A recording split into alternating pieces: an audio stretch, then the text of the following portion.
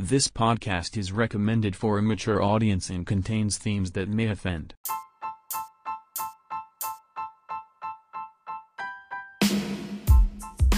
Hi, I'm Connie. I grew up in small town New Zealand. I watched lots of television growing up, documentaries like Who's the Boss, Growing Pains, Kate and Ellie. When I was grown up, I went to the USA for real. These are some of my small stories in a big country, learning about the USA and learning about myself too. The first time I was in a car in North America was a taxi from LAX to my friend's house in Mar Vista, and I was travelling with my friend Stevie, who is an American. I guess he's a local, and we get in this cab at LAX, and we're driving to Mar Vista, and it's like the first time I've been in a moving vehicle that's driving on, air quotes, the wrong side of the road. Because here in New Zealand, the cars are a mirror image of the cars in America. So it's kind of weird. And I'm like, it kind of feels like we're going into oncoming traffic. And then I start to notice that our taxi driver seems to be just going through red lights a lot. And I'm kind of like a little bit freaked out about this and quite exhausted from like a 12-hour flight. And I mean, I don't know if you can call it jet lag on the first day, but the sun was in a place in the sky that my body clock did not fucking tally up with. So I'm dazed and confused, and this guy's going through these red lights, and I'm looking at my friend who's sitting in the front, and he seems real relaxed. And I'm like, okay.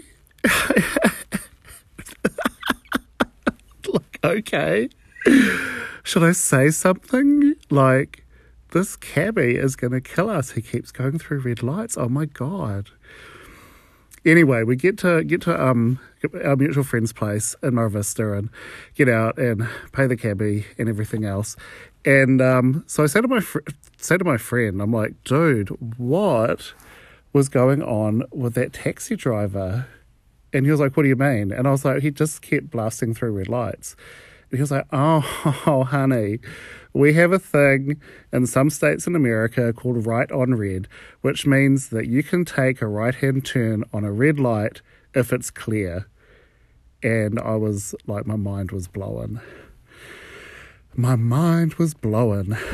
So if you're in New Zealand, it'd be like a left on red. So imagine you're at red light, turning left. You look and you can see no one's coming, and you can just take that turn.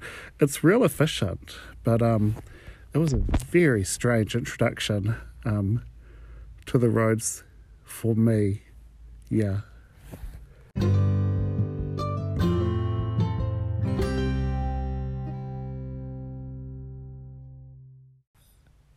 I grew up in New Zealand watching a lot of American documentaries like Charles in Charge, Growing Pains, Who's the Boss, and there are a lot of cultural references in those shows that we did not have access to in New Zealand, such as Twinkies and also Taco Bell.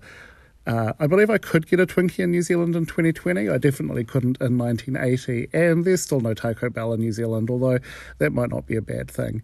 Anyway, the first time I go to the States, I'm like on this cruise to experience these pop cultural touchstones. And Taco Bell was on the list. And I'd say to my friends, can we go to Taco Bell? And like none of them would, because my friends are classy, educated people, basically. They're like, no, honey, Taco Bell, why would you? Look, there's like this mom and pop Mexican place called Paco's, and so consequently I ate a lot of really good Mexican food because my friends knew where the good Mexican food was at, but I was still curious about Taco Bell. And so it's maybe like 2 weeks into the trip. We're in Portland, it's wintertime, it's snowing. In fact, it was Snowmageddon that year. It was like a dramatic snow. And my friends were all distracted one day, and I'm like, this is my chance. I'm going to put on my boots and fucking walk in the snow to Taco Bell. So I'm staying in the Broadway district. The place was near Northeast Schuyler. So I walked down past the On Point Credit Union ATM, down the road a little bit more, and then I'm like, there's Taco Bell. So like I go in and try and order value meal number 6, except I discovered that girlfriend behind the counter couldn't really understand my New Zealand accent at all. And I really wanted that Taco Bell. Like, I had waited for 2 weeks and walked through the snow, and I am really bad at doing accents. It's just not part of my comedy repertoire is to do a passable accent.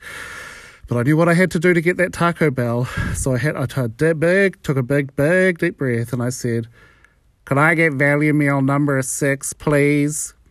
With apologies to every fucking American listening to this right now. I don't know what that is, that accent, but you know what? It got me value meal number 6. It really did. And so I sat down at the plastic chaired table, a little handful of hot sauce, and I had my Taco Bell, and honestly, it was like warm cat food. It was just pap. And I was like, right, yeah, it's disgusting. Okay. This is why my friends were refusing to take me to Taco Bell. But I could also see how it could be quite appealing at 2:30 a.m. if you're off your face. I think the hot sauce kind of saved it. And that is a story about the first and last time I ever had the Taco Bell.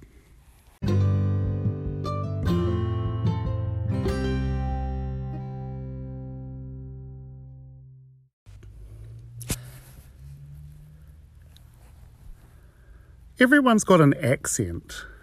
Everyone's got an accent.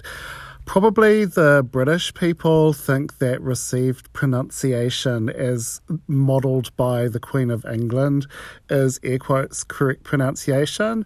But those colonial motherfuckers with that attitude can go and suck a bag of dicks. Everyone has got an accent. And I didn't really understand where my accent fitted in the scheme of things until I went and spent some time on the west coast of America. So, first of all, New Zealand gets like a lot of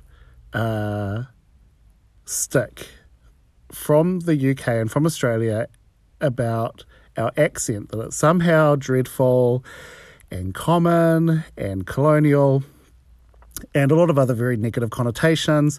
And it's so bad that a lot of New Zealanders have internalised this, and people are embarrassed about their accent, their New Zealand accent. And a couple of years ago, the New Zealand accent was voted sexiest in the world. And so this is like a little story about how my relationship to my accent has changed with the help of North America. So the first thing is that I didn't really realise how impenetrable my accent is to someone who isn't used to it, which I find really surprising because Australia is a big country and they can understand our accent. All those people from the UK, they can understand what we're saying. But I went to America, and then all of a sudden there was this big language gap, and I'd be talking to people and I'd get feedback like, "Oh honey, I'm only getting every fourth word." And I started to realise that to some people, the New Zealand accent was like how I might experience a really thick Scots accent or a really thick Welsh accent, where I can understand it, but I really have to concentrate, which was, that was a revelation to me. And I'm gonna turn the twang up now, because when I'm in North America, my voice kind of sounds a little bit more like this. It's a little bit more nasal. I hit my R's, I drop my W's, and although I probably sound like Blanche Devereaux after she suffered a dramatic stroke that affected her language area, generally, if I talk like this, I can order food, and honestly, that is the most important thing to me.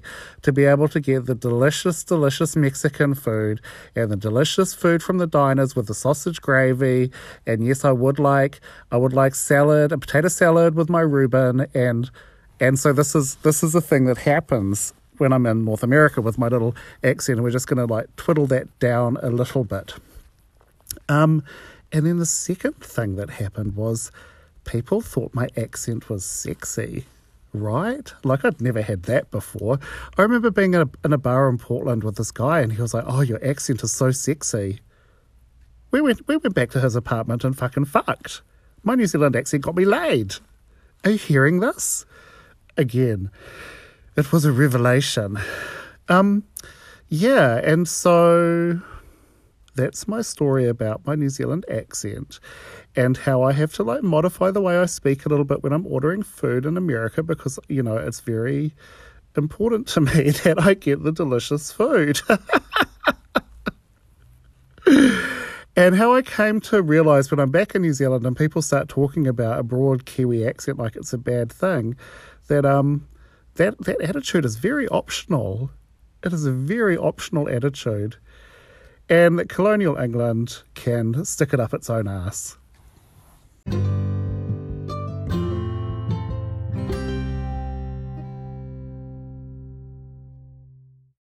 Have you ever seen the Vagina Monologues? I've never seen the Vagina Monologues, but I know that the word cunt is reclaimed, maybe? I don't know, I've never seen the show.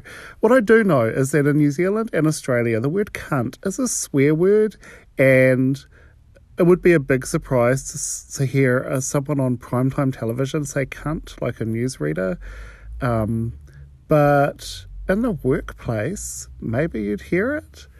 If someone's a good person and you want to communicate the excellence of them to another group of people, you might say, yeah, he's a good cunt. He's a good cunt. Yeah. You take it as a curse. What a cunt. What a cunt. I mean, don't get me wrong. It's one of the bad swear words over here, but people, I mean, it's not an end of the world swear word. I mean, you definitely wouldn't get fired for saying cunt in the workplace, particularly in engineering jobs where, people are a bit more real about the frustrations of the systems that they're working on. Anyway, okay, so this podcast is about things I've learned about myself and about America, and I did not realise that Catch You Next Tuesday is a hugely taboo word in North America. Like, it's beyond a swear word. It's a bad word. Bad word. And the reason I know this for sure is I was staying with a group of friends and I dropped a couple of C-bombs, said the word cunt, I can't remember what about, and they did a language intervention with me. Like how when people's drinking is a problem and they do an intervention and everyone's prepared a letter about how their drinking has affected them and they read the letter out, it was like that, but with the C word. And so they surrounded me and explained to me in tones we usually reserve for small children and the mentally infirm why I must never, never, never, never say the word cunt in North America, which dear listener, it was fascinating. I felt like Jane Goodall. It was C-bomb in the mist. And so I'm a little bit more careful with that word. I don't know. I mean, I've got kind of a potty mouth anyway. I definitely get in trouble with my sister-in-law for swearing in front of my niece. I'm that auntie uncle. Do you know? I can't believe I grew up to be the one that they would be like, but Auntie Uncle Connie says it, and they have to explain to the poor kid that it's you know what I'm talking about. Oh girl, I grew up and I discovered I was that Auntie Uncle. Hilarious.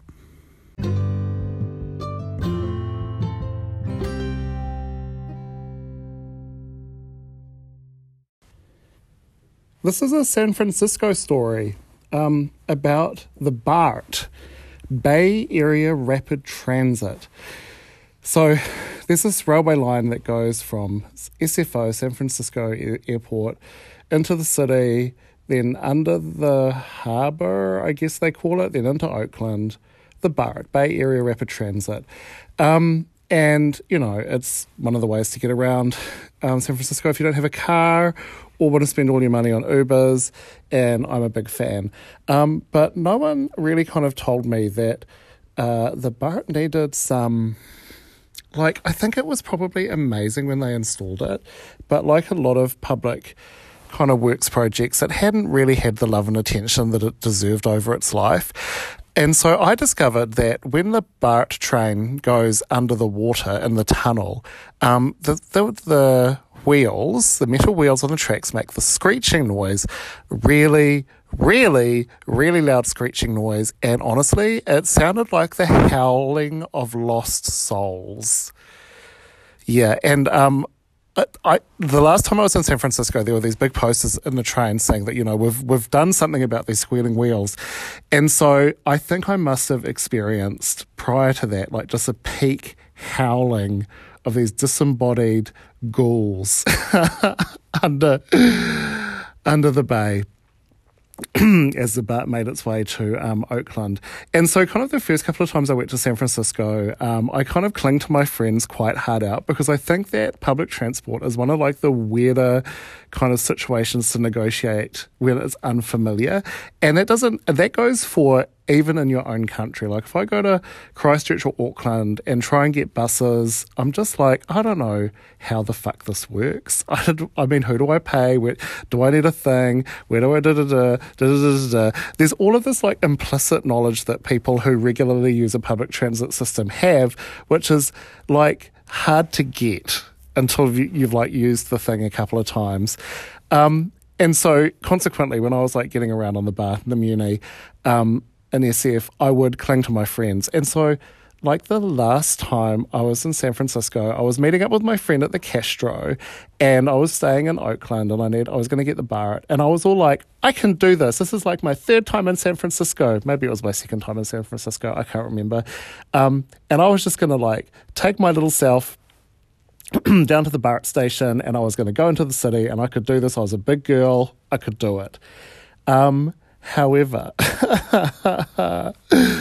big girl got on the wrong train. So, there's a train going into the city and there's a train going out of the city. And it depends on which side of the platform you're standing on as to which direction you're going. And somehow my like internal guidance system got myself all confused and I got on the wrong train. And I'm on this train, and it's going, and it's going. And I'm like, man, I've been on this train for a while. When are we going to get to the tunnel that goes under the bay? And it's going, and it's going. And I'm like, rot roll. So I get my phone out and like look on the GPS, and I'm like, fuck my actual life. I'm on the wrong train, heading to fucking San Jose by the looks of things. I think I got as far as Concordia. I think that was the station that I was like, oh my God. Oh my God. So I contact my friend who sounded a little pissy because I was going to be late. And this is like just a side note. New Zealanders are really casual with punctuality. Like even in business settings, everyone's running late for everything and no one gives a fuck because we live on these little islands and the meeting will start when everyone's present. North America is a different situation. It has been drummed into all of them that time is money. And if you like make someone wait for you, it is like a personal affront that you're disrespecting them. So actually, like the last time I went to North America, I actually purchased a watch, like a digital watch for my wrist. Because usually I just use the phone on my, the watch on my phone. And I'm like, I can't do this because the North Americans take it really personally. We're in New Zealand, it's like, meh, she's 5 minutes late, 10 minutes late, whatever. And so I contacted my friend who sounded a little pissy because it was going to take me a while to get myself back into the city. So I get off the train, go to the other side of the platform, get back on the train and start coming into the city. And then we finally hit the tunnels that go under the bay and we hear the sound of the fucking lost souls that haunt under the bay between Oakland and the city. And so what's happening next is that I have to get off the BART and get onto a Muni. So there's like two different train systems, right? There's like the Bay BART, which is like servicing this long corridor, and then the Muni, which I guess is for municipal, which is kind of more like local trains within the city. So I need to get from the BART onto the Muni to go to the Castro. But then what happens is I get off the BART in the station and it's like 3 tiers, right? So there's a BART at the bottom, the middle is the Muni, and the top is, I can't remember what the top is. I can't remember. All you need to know is that I felt like fucking Sarah from The Labyrinth in that MC Escher scene with David Bowie and dun dun dun dun dun dun dun dun dun Toby. I'm like, how do I get to the second level? And I'm on the escalator going up And I'm like, how do I get there? There's escalators and it's all upside down, and David Bowie just swung up under a platform to walk through me like he was a ghost, and I just can't work. I even went up onto the street level because I was like, well, maybe you have to go up to the street level and come down some other stairs. It was so confusing. Plus, actually, because I was meeting my friend from dinner, I was having hanger, but it was more like hangxiety. Dear listener, I was having hangxiety. And so then I finally realised, because I kept getting this escalator from the third thing from the bar to the top thing, which was like one level below street, and I could see the second level. I just didn't know which escalator to get through it. Anyway, I eventually found these gates kind of at the back, and I got onto the thing and onto the train. And I get on the train. And you know what? I can't even remember it clearly because I think I was so fucking hangxiety. I had hang trauma at this stage, and so I get onto the train, and it smells like human excrement, just like someone has shit themselves. So I was like, oh, San Francisco. Because the city has got a reputation for human feces in 2020. That is real. You can Google that. Google people shitting on the streets in San Francisco. It's a real thing. And so I get to the station I'm going to. Because my friend told me which stop it was. It's coming back to me now. And there's an announcement and there's a little LED screen. And I get off on the right stop. Fucking thank the Lord after the previous fiasco.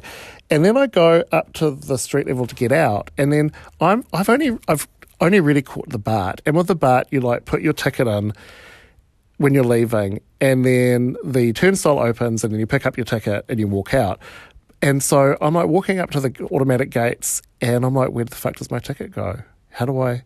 And I'm so super confused. And I'm like waving, and it's like it's busy, and there's all these people, and I'm like, I'm that asshole. I'm that fucking guy who can't work the public transport. What is wrong with him? Well, dear listener, that evening, it was me.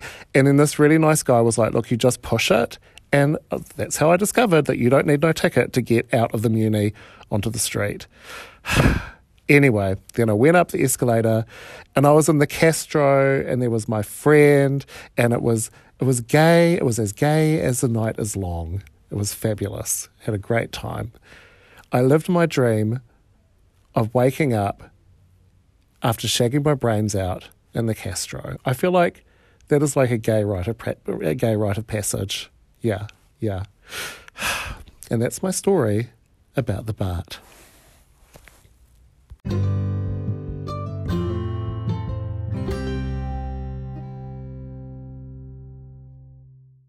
The first time I went to North America, and this happens subsequently but never quite as badly, I was massively undone by light switches and faucets, or as we would call them here in New Zealand, a tap. Because it turns out, much to my humongous surprise, that light switches are wired the opposite way in North America than in New Zealand. So in New Zealand, if you press the bottom of the light switch and the rocker comes forward at the top, that turns the light on. But in North America, the same action turns the light off. So I spent a lot of time in the evenings coming into rooms and then giving everyone a fucking disco strobe light show while I tried to establish the correct position of the light switches, because in my mind, they were all motherfucking upside down. Crazy. And I remember being at a guy's house because I'd picked him up at a bar, and then going into his bathroom and trying to like turn the light on, and it was all kinds of flashing, and it was just kind of exhausting. I'm like, I used to be able to be a functional adult and complete simple tasks, but now light switches have defeated me. The other thing is that heaps of American homes have dimmers installed, whereas New Zealand, like up until very recently, we had this kind of quasi-iron curtain thing going where it was like expensive and difficult to import things. So we had a very limited range of consumer goods, which means that across New Zealand, there were, up until very recently, there were like 2 types of light switch. No, 3. There was the really old-fashioned one, the medium old-fashioned one, and the modern one. Do you know what I'm talking about? New Zealanders do know what I'm talking about. The old-fashioned ones were like Nana would have in her house, and they were clunky and big and brown. And then the like medium old-fashioned ones were from the 60s, and they were kind of like slightly rounded, but like a little rocker. And then the modern ones were like much smaller, and they made a little clicky noise when you pushed them. That was it. There was like 3 types of light switches. So I turn up in North America, and there's like panels and different sizes and dials and dimmers, and like dimmers on the dial and the dial. And, you know, like it's just an explosion of consumer options. And girl, all of a sudden I couldn't work the lights. And then there were the faucets, which kind of had the same thing as the taps, so like as the light switches. Faucets known as taps in New Zealand.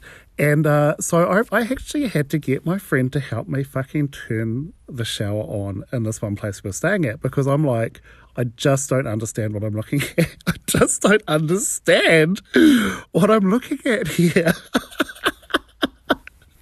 It was just surreal to me. I'm like, God damn it. I'm like an adult and I can't operate these simple things anymore. Again, in New Zealand, there are like maybe 4 types of like shower mixer. The really old ones, the medium old ones, the old ones and the modern ones. And in North America, it's like everything. And sometimes you tilt them up and down, you turn them. And it was just like, it was all kinds of mystery to me.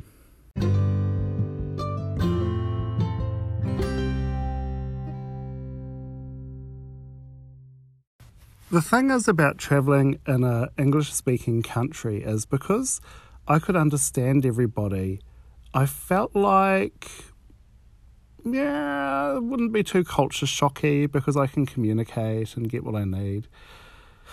But it turned out that it was a bit culture shocky, and it was the little things that were giving me additional stress in my day.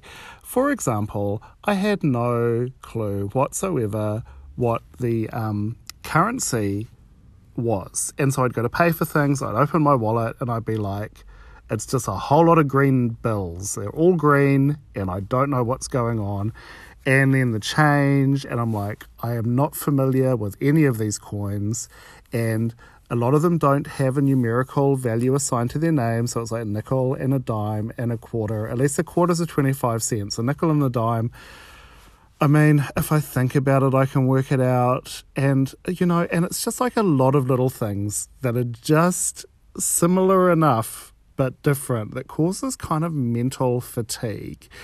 And I kind of reached peak culture shock when we were it was winter time. We were in Oregon. We were heading into the Cascade Mountains, and we stopped at Salem. And my friends had to talk me down off the cliff. They were like, "It's Salem, Oregon, not Salem, Massachusetts. This is not the witch Salem. It's Salem, the capital of Oregon." And I'm like, okay, why are so many places got the same name? That's a whole other tangent. And so we go to this organic supermarket, and my friends are like, we can get lunch there. And so they have like a situation, and this is the first time I've experienced this, where you pile the food on your plate and on the tray, and they weigh it, and you pay the amount your food weighs. There is nowhere in New Zealand that does that. Nowhere. The closest would be like Three Choice to have here. And so this is kind of wild, and I'm like, wow, okay, this is a new way of obtaining food. And it was like, you know, little Bain Marie's, and you like helped yourself, and then you like walked in the supermarket to the checkout, and then the checkout weighed your food, and then you went and sat and ate it. And I'm like, this is like, again, it's all of these things are like familiar to me, but no one has ever put them together like this before. So I'm like a little bit like starting to have my like culture shock experience. And so I've got the food, and I'm like, okay, I want something to drink. And I look at what's in the refrigerators, and I don't know any of these brands. And because this is an organic store, like the usual kind of like Save My Life, Coca-Cola, you know, big big multinational brands that I know and recognize don't exist because it's all fucking organically, locally produced Oregon kombucha and spring water from springs that I've never heard of, and I'm just so tired of it. I'm tired of not being able to do currency. I'm tired of light switches messing me up. I'm tired of like not being able to do the shower. And it's like I'm kind of like low-key stressed out because of this whole situation with weighing my food to purchase it, and I can't see the drink that I want because I don't know what these drinks are. And if anyone's been to North America, you know that there is like 50 different types of drinks in this like drinks fridge that stretches so far away that you get kind of like converging lines like railway lines in the distance. And I honestly just want to lie on the floor of this fucking organic place and just shut my eyes because it's all too hard. And because I'm with my gay friends, I'm like, you know what, I'm going to do this. So I start to lower myself to the floor for the drama. And then on the way down, my eye catches San Pellegrino. I'm like, oh my God, thank God. It's Italian sparkling mineral water. I know what that is, so I get it. And like, just as a footnote, Italy's got a problem with pollution, like hard out. Like Google rubbish burning Italy and you'll find out just horrible things. And I'm like, I just don't get why this spring water has such a great reputation. But then again, New Zealand doesn't exactly have clean waterways either, so I guess those who live in glass houses. Anyway, that's my story of how culture shock. And you know what's just the weirdest thing? It was just like choosing a drink, and it was the straw that broke this camel's back.